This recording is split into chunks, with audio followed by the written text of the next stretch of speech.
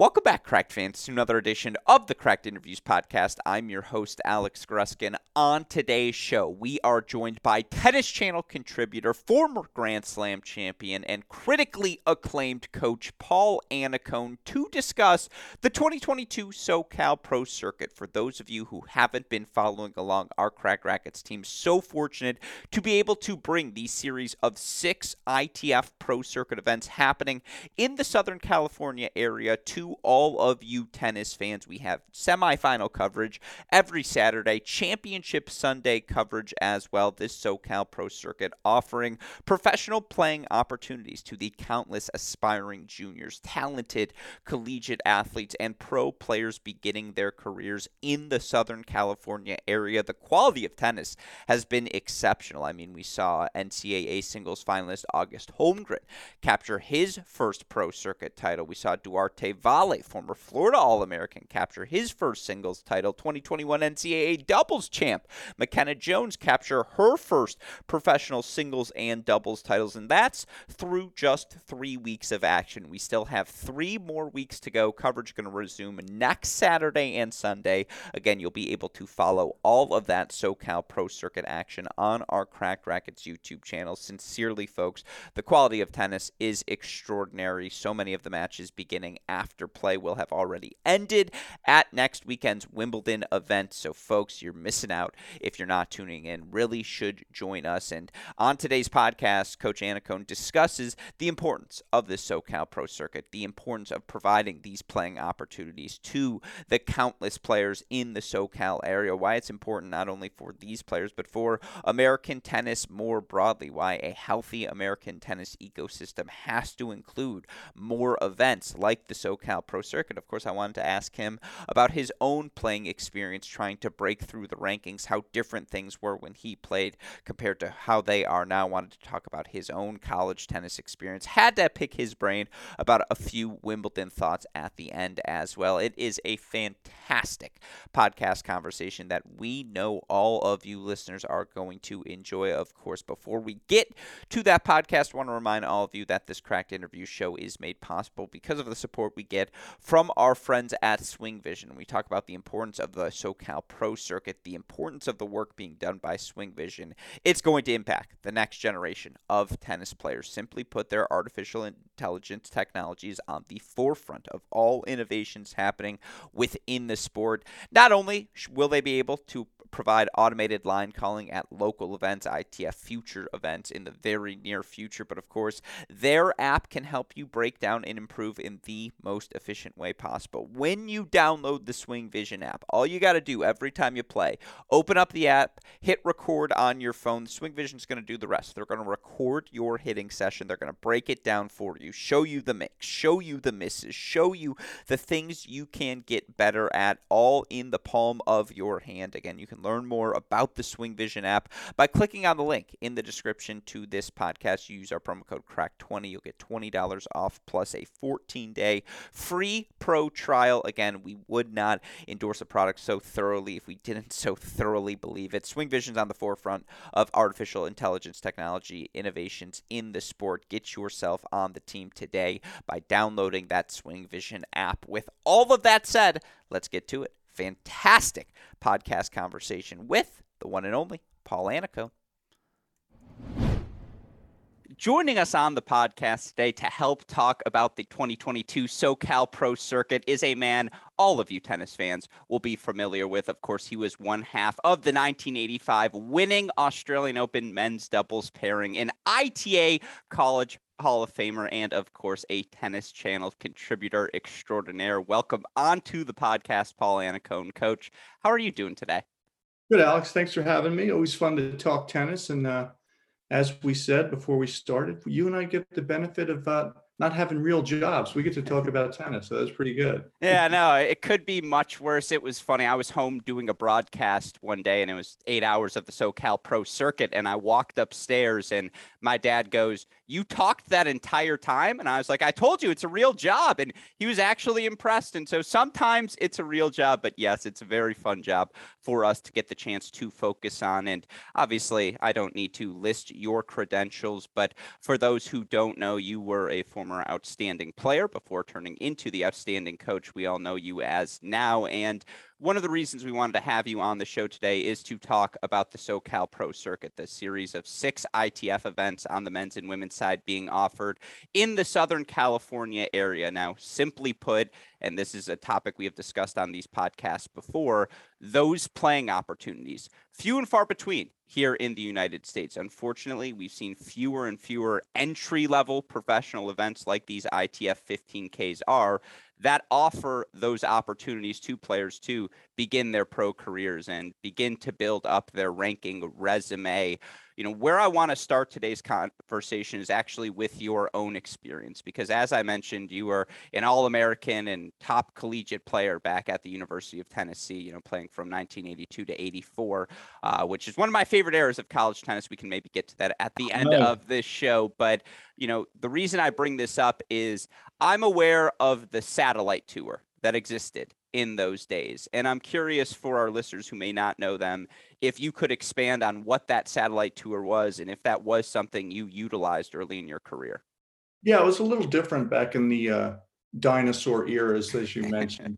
We used to have to play a circuit. You'd have to play 3 tournaments, and then the players that do the best play the Masters, play the last event, and that's how you find out what your total ATP ranking point accumulation is going to be. And so, we used to go. I went to the Canadian circuit in the summer, one summer, and finished, I think, 3rd or 4th. So that's what players used to have to do. So they used to make these lengthy trips to wherever they were. We had a bunch of them in the States, which were terrific as well. But you were committing to, say 4 weeks, 4.5 weeks. So now to have the opportunity to have these 1-week transition tour events, ITF events, the challenger events as well, it's a huge benefit.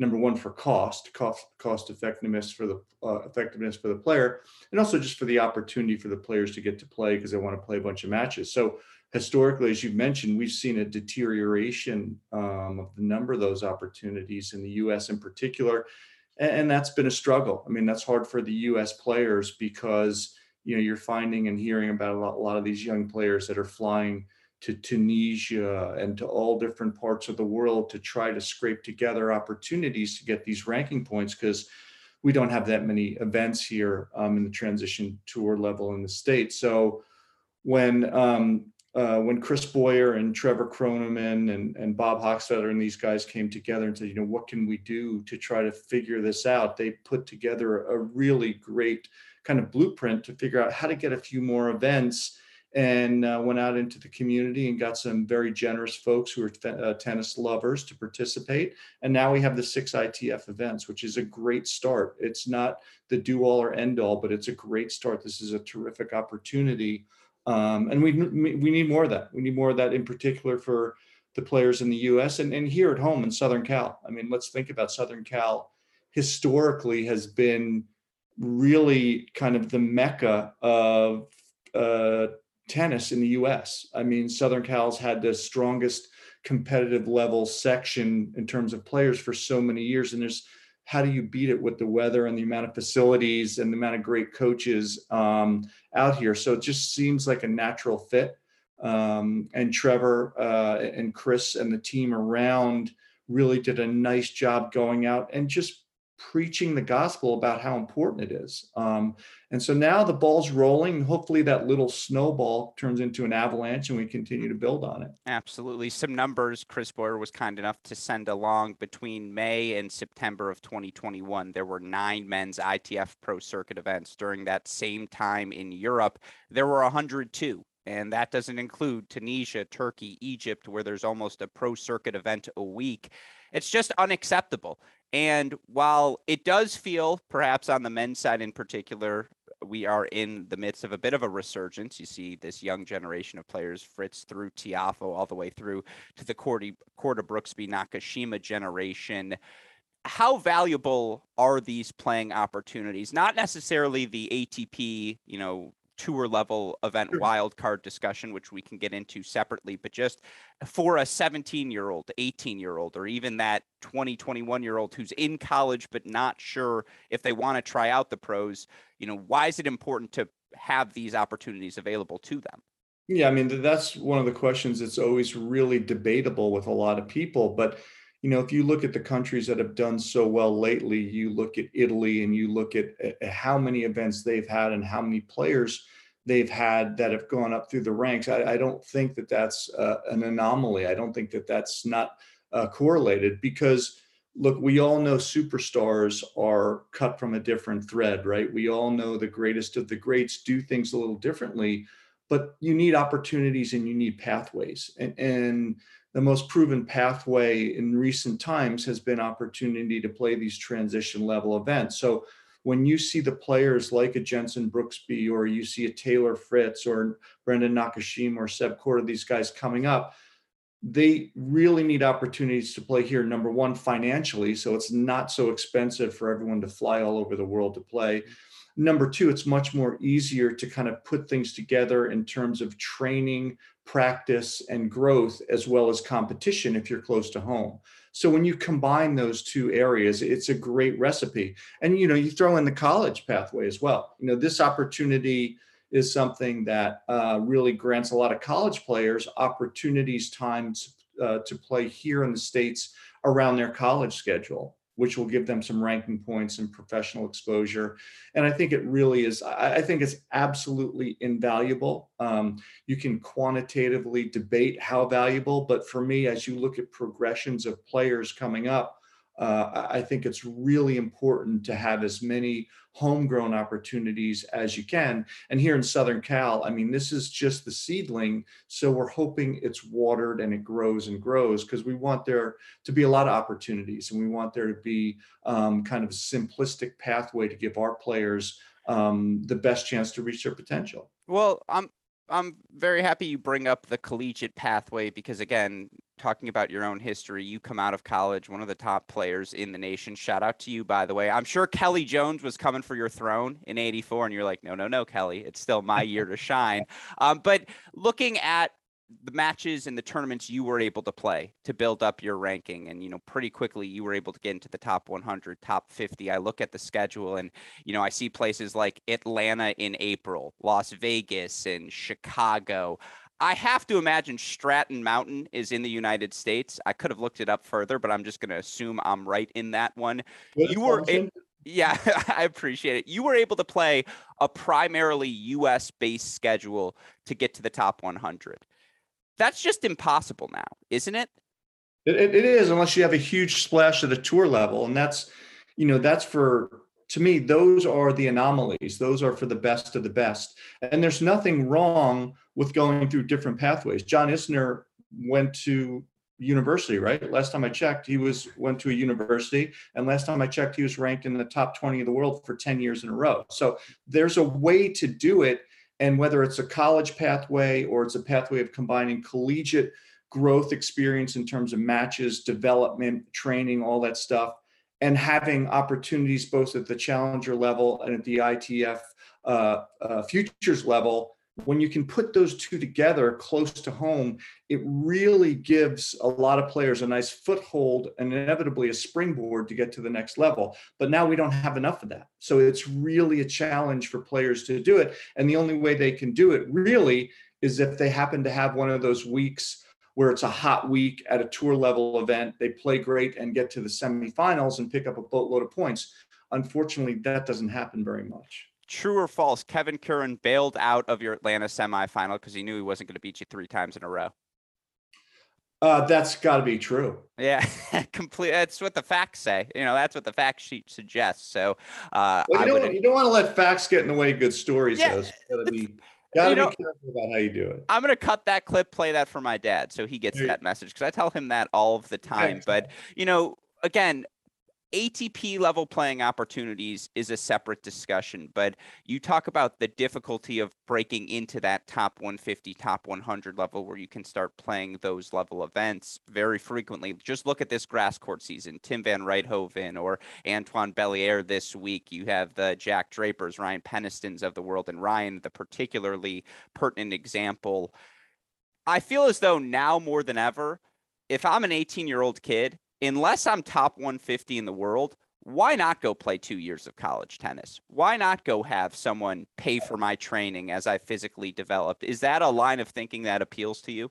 I would hope so. I mean, you're preaching to the converted. I mean, I just don't see the downside of going to a good university with a great program, a great college coach, great facilities, and getting oh yeah, and also getting an education. Yeah. So there you can reap the benefits of going to a university and getting tremendous experiences, and not in isolation. There's plenty of time where you can find opportunities to go play other tour events to try to get some ranking points and to get some experience, which then circles back to our initial conversation of, but we don't have enough tournaments here in the States. So, if we do that, if we use that pathway, it's even really more important to continue on this growth pattern that the SCTA has kind of initiated of, come on team, let's get together as a tennis family, a tennis community, and figure out ways to help our players stay home, improve, and really give themselves a chance to kind of reach the big leagues. And maybe listeners will believe you more than they'll believe me, but I can say these numbers till I'm blue in the face. There are 10 players in the ATP Top 100 in singles who played college tennis. There are 32 players in the top 100 of the doubles rankings who played college tennis. You look at the first 3 weeks of the SoCal Pro Circuit, we had players on the men's side like an August Holmgren who just made an NCAA singles final, Duarte Valle, All-American, Ethan Quinn, redshirt freshman at Georgia. They all won pro circuit titles. I mentioned Kelly Jones, his daughter McKenna Jones wins her first pro circuit title. You had a Snow Hahn, a redshirt freshman, winning a title as well. The quality of tennis, my pitch, because obviously our Cracked Racquets team fortunate enough to be able to broadcast all of this action Saturdays and Sundays over the next 3 weeks. We'll have it for you. The quality of tennis is spectacular. That would be my pitch to anyone in the SoCal area, right? Go support these local events. Prove that they should be in these communities, right? And it'll be worth your while. 100%. I mean, look, you just mentioned the Jack Drapers and the Penistons and the folks like that no one knows who they are, and look what they're doing at tour level events. Yeah. It seems like we throw out cliches, Tennis Channel, when we talk about narrow margins. It's not a cliche. I mean, it's a fact. And the idea that a lot of these young players can now play closer to home, to hone their skills and to give themselves an opportunity to build up a foundation of ranking points and experiences so they can go to the next level a little bit more seamlessly is totally logical. Now, the problem is it takes resources, it takes time, it takes facilities, it takes money, and it takes the manpower to do it. And I think we have all those things, but we have to make sure that we do it the right way so that it is indeed a true pathway of progression. And I think we're on a really good path right now here in Southern Cal. And I hope it continues to grow. Do you forecast there will be, and we saw the ATP event in San Diego last fall. They have a WTA event coming this fall. Obviously, the John Isner Open, aka Atlanta, is a staple on the tennis schedule. And, we see Dallas having an ATP event now as well. I think they're going to have a WTA next season. Do you foresee a rise in American-based tour level events coming? Is that something American tennis needs to get back perhaps to where it once was? I think it would help. Look, Yeah. it always helps to have more events at the tour level in your home country. I think historically in the last few decades, it's been very difficult for a lot of the middle rung events to be able to economically survive, to figure out how to do that. I think Atlanta's done a nice job there. Terrific that Dallas is back on. They've got good sponsorship team to do things there as well. I was fortunate enough to spend a bunch of days down in Barnes last year at the ATP event in San Diego. And Ryan Redondo and his team, Danny Valverde and everybody did an amazing job. And I just left there going, gosh, we should have an event here all the time. So it's great that the WTA has an event there this year. So you can do it. It just, you have to figure out how to make it work economically. And in strong tennis communities, it can work. Yeah. So I did a lot of tap dancing, but I hope it's a resurgence. But time will tell, because look, we all know the numbers. And 2020, during the pandemic time, tennis increased. Tennis is getting better. Let's hope that, it's one thing to put rackets in hands. It's another thing to keep them in hands. So I think there's no better way to do that than to have examples of tour level events where people can watch in tennis communities and also watch on TV. Well, people at home can know. Light on his feet, Paul Annacone, with that tap dancing. I There enjoyed you go. it. Yeah, I enjoyed it. But, here's a silly question for you, because we talk about growing the game. Does tennis need to embrace pickleball? Like, is that it seems like it's so uncouth to even suggest that in the open. I mean, one of I recently, or not that recently anymore, but moved from where I grew up to Indianapolis, and before I had left, I had just broken into a pickleball circle of like adults who were playing, and they're like, "You used to play tennis, you must be good at this." I was, in case you were curious, and I do think there's a natural feed in where, again, someone playing pickleball as an adult may get their kid into tennis, or someone playing pickleball may find an affinity for another racket sport. I think the two should embrace one another. Yeah, it's a challenge, right? I mean, one sport competes with another sport, whether it's pickleball and tennis or basketball and football. There's a competition, but the fact that it's rackets and hands, it's a racket sport, and that it is kind of booming here in the U.S. There's got to be a way to integrate a little bit promotionally and marketing wise, so that maybe there could be a little bit of a catalyst. But I don't know. I mean, that's not my field. I don't know how you do it, but you would think there should be a way to do it. But just by virtue of the excitement, figure out how to do, some kind of tennis pickleball festival where you Yeah. have both things going on during a weekend, and you create opportunities for players to come compete and learn in both areas. But there's a lot more smarter marketing people than me around that I'm sure could figure it out. Well, I know David Roditi, head coach for the TCU men's tennis team. He will host pickleball events at TCU, and then we have the match right afterwards. So people stick around. It's just, again, at an ITF event, yeah, you have to coordinate a million things, but have the adult pickleball clinic in the morning. Then they'll stick around to watch some exceptional tennis. I do feel there's cross promotional things that can be done, to Sure. your point, because it's all on the same racket. With that in mind, again, to talk about some big picture things as we look at trying to grow the sport at the grassroots, what would be the one thing you would encourage a parent to say, if they want to get their kid involved in the sport, they want to get them hooked? What's the best way to go about doing that?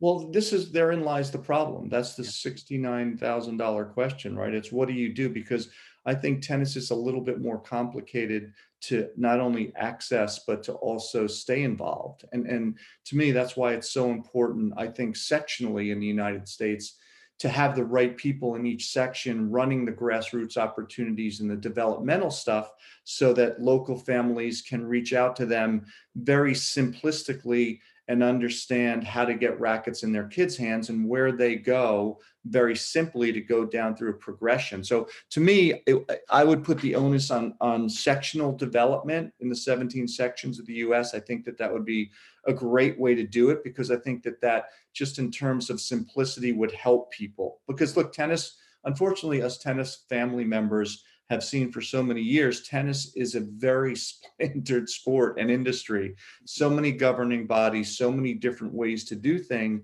I don't think most people look at tennis and go, oh, this is easy. How do I just do this? And most families don't have a ton of time to figure it out. So kids are playing baseball in school, and football and basketball in school, and volleyball and everything else. So it makes it much easier to get into those sports. So I would like to see the impetus on the sections to get some help, so that they can create nice pathways to get rackets in hands for kids. Hmm. Did you know you were going to play college tennis as you were growing up? Was that something you aspired to do? How did that decision come about? I did, because I wasn't that good. I mean, I was a pretty good national player, but I never played a junior slam event. I never played a major junior event. So, I think I was top 10 in the country a few times in juniors, but I was never the elite of the elite. And I needed that college kind of maturation process and developmental process. And I had a great coach, Mike DePalmer Sr. at the University of Tennessee, who was incredible. I mean, I would have never made it in pro tennis if he wasn't there to help me. And so I went there after spending time at Nick Bollettieri's academy. And between Nick and Coach DePalmer, and then my brother at the reins as my coach, I had three amazing people that helped me go from one level to the next. But I never would have made it without college tennis. And to me, the best years of my life were there too. Have you seen Coach Woodruff coach Tennessee? I have, yeah. It is immensely entertaining. Talk about, I mean, that is an experience. Woody's the best. He's exactly what you need in college tennis. He's passionate. He loves the game. He is a stalwart in the Knoxville community, played there, and was a star. So I think it's a great fit, and I think they're lucky to have him. I checked his pedometer post-match, 50,000 steps. It's impressive. The man gets after it. But no, again, with all of that in mind, obviously this SoCal Pro Circuit, I know this is a broad question, but why was it important for you to get involved? Why did you feel as though this was something you wanted to be a part of? Well, I've been lucky. I've been a tennis lifer. I've been able to do stuff in tennis my whole life that I love. And my parents told me when I was a kid, if you love what you do, it's not really work. And I kind of agree with that. And so last year I started getting involved with SoCal and helping, throughout the year with some player development stuff with Scott Lipsky and with Trevor and the team. And this year, we're trying to do some more things with Diane Matthias and Scott and Trevor. And it's growing. And I love being out in the courts and seeing these kids. And so when you see the kids and you see what they're trying to do, and you see all the efforts of the SoCal team really trying to give kids opportunities and realistic pathways, it makes a ton of sense to then watch the progression and then go, oh, wait, there's a huge gap here on the transition tour. And when I first was fortunate enough to talk to Chris Boyer and Trevor and Bob Hochstetler about that, they just were really, really passionate about plugging that gap, about making an opportunity here in Southern Cal. And like I said, from the beginning, I grew up back in the dinosaur ages, and Southern Cal was the mecca of tennis. Mm-hmm. This was the section where everyone could play all year. There's no wind. There's no humidity. There's a million great facilities. There's a ton of people with great knowledge, great coaching. So to me, it should be the model for everybody else. What's the SoCal Mount Rushmore? Sampras is on it, right? That's one of the faces. Do you throw Tracy on there? You probably have to. You get to have as many people. I put as many people as you want. I put, well, you count Venus and Serena, of right? course, yeah. I would say they're the obvious corner faces. And Pete and Lindsay and Tracy. So those are five right there. Can we put on we could go down the list. There's probably got to be 10 or 20 we could throw. Yeah, I mean, look, Stevie Johnson isn't on the Mount Rushmore, but he's the number one docent. Where he's like, hey, this is my little section, and they let me in. I'm a member here in this club. Best player in the history of college tennis, right? Yeah, no, absolutely. And so again, deserves. Yeah, it's a rich history. To your point, and obviously, again, I think for tennis players everywhere, if you've tuned into any of the SoCal Pro Circuit, it's not just the SoCal kids. It's all these players who accumulated a few points and then went back to college and are now trying to dip their toes back in. Again, it's exactly the sort of opportunities that you've alluded to now being provided. With all that said, I'm going to sneak in 2 minutes of Wimbledon questions, if that's all right, before I let you go. So you mentioned, again, working in the SoCal area, getting to work with the USTA. I want to focus on the Americans here. Now, certainly it feels like there are a lot more bites at the apple on the American men's side in particular. As you look at the American men entering this 2022 Wimbledon, we're feeling pretty good, right? The American men have taken a step forward this season.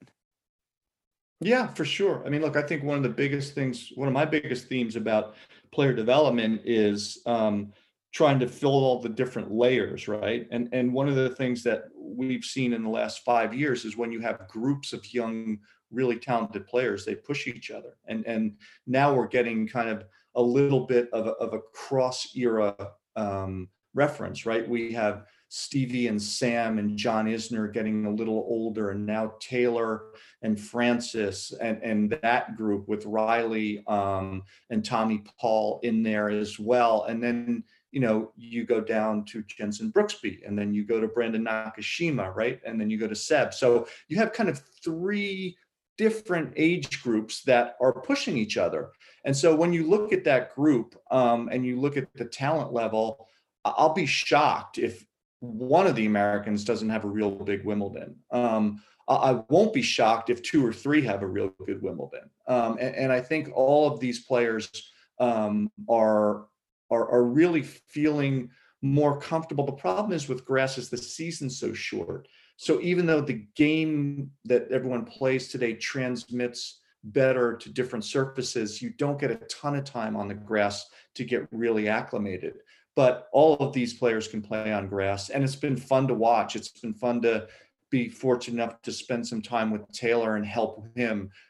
David Nankin did an amazing job with Taylor for 5 years with the USTA, and now they've had him kind of move over to some of the younger players.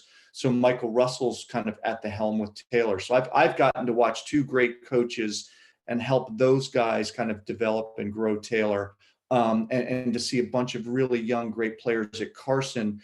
So I think that treadmill's going. The thing is, how do we keep it going? How do we get that group of the next young, that's the idea, is to keep it going and to get more. But I won't be shocked, Alex, if we see two or three of these guys get into the second week. Won't surprise me at all. And I think one of them could be a guy like Max Cressy, who, again, another guy who I didn't even mention Max, and he's in the finals of Eastbourne this week. Yeah, just 6'6" shouldn't be able to move that well. It's an alien, and it's another college pathway, right? There you go. Didn't play as a freshman, was outstanding as a senior, and now top 75 in the world. 3 Bruins top 75 in the world. They had a team. This is one of my pet peeves. Listeners will know. 2014, Mackey played 3.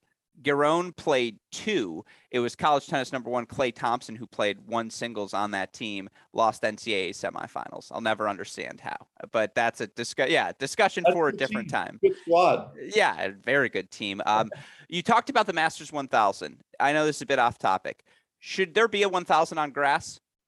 I'd love for them to be one. Yeah, I think there's 3 weeks between Roland Garros at Wimbledon, so it would have to be kind of the second week. You don't want to have it the week right before Wimbledon. I would love to see it myself. One of the majors is, I'm a big believer in both of the tours modeling their periodized year as around the majors. That's what I think. You lead up into the majors. So if you think of it that way, it makes a ton of sense to have one on grass a couple of weeks before Wimbledon.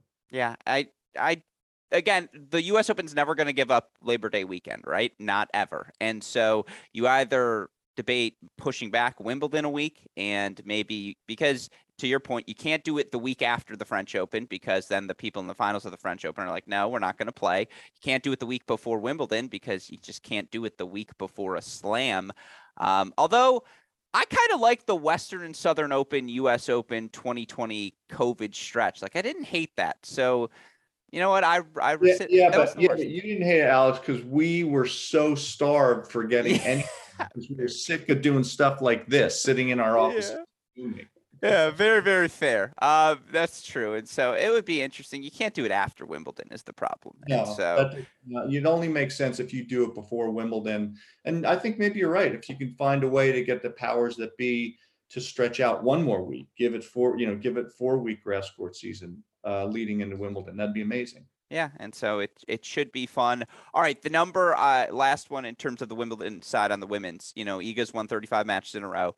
That said, 7-5 in her career on grass courts. Now, she made the round of 16 last year, and some will point to her junior Wimbledon singles title, which, whatever, take that as you will. Is she the unequivocal favorite entering the women's field? In my book, she is. I mean, she hasn't lost since, 2008 now, I believe. I mean, she's won so many matches in a row. It's unbelievable. And, whenever you're that confident, it's always difficult to bet against somebody. And I think in the majors, because the draw is a little bit bigger. She has a little more time to figure it out. Granted, she's most vulnerable the first couple rounds when the grass is green and slick, and that's when she's going to be most vulnerable. But if she gets her teeth in the draw, I'd be tough to bet against her. Yeah, I'm breaking serve 56% of the time this season. That's just Yeah, last. that'll do it. Yeah, That'll help. her That'll help.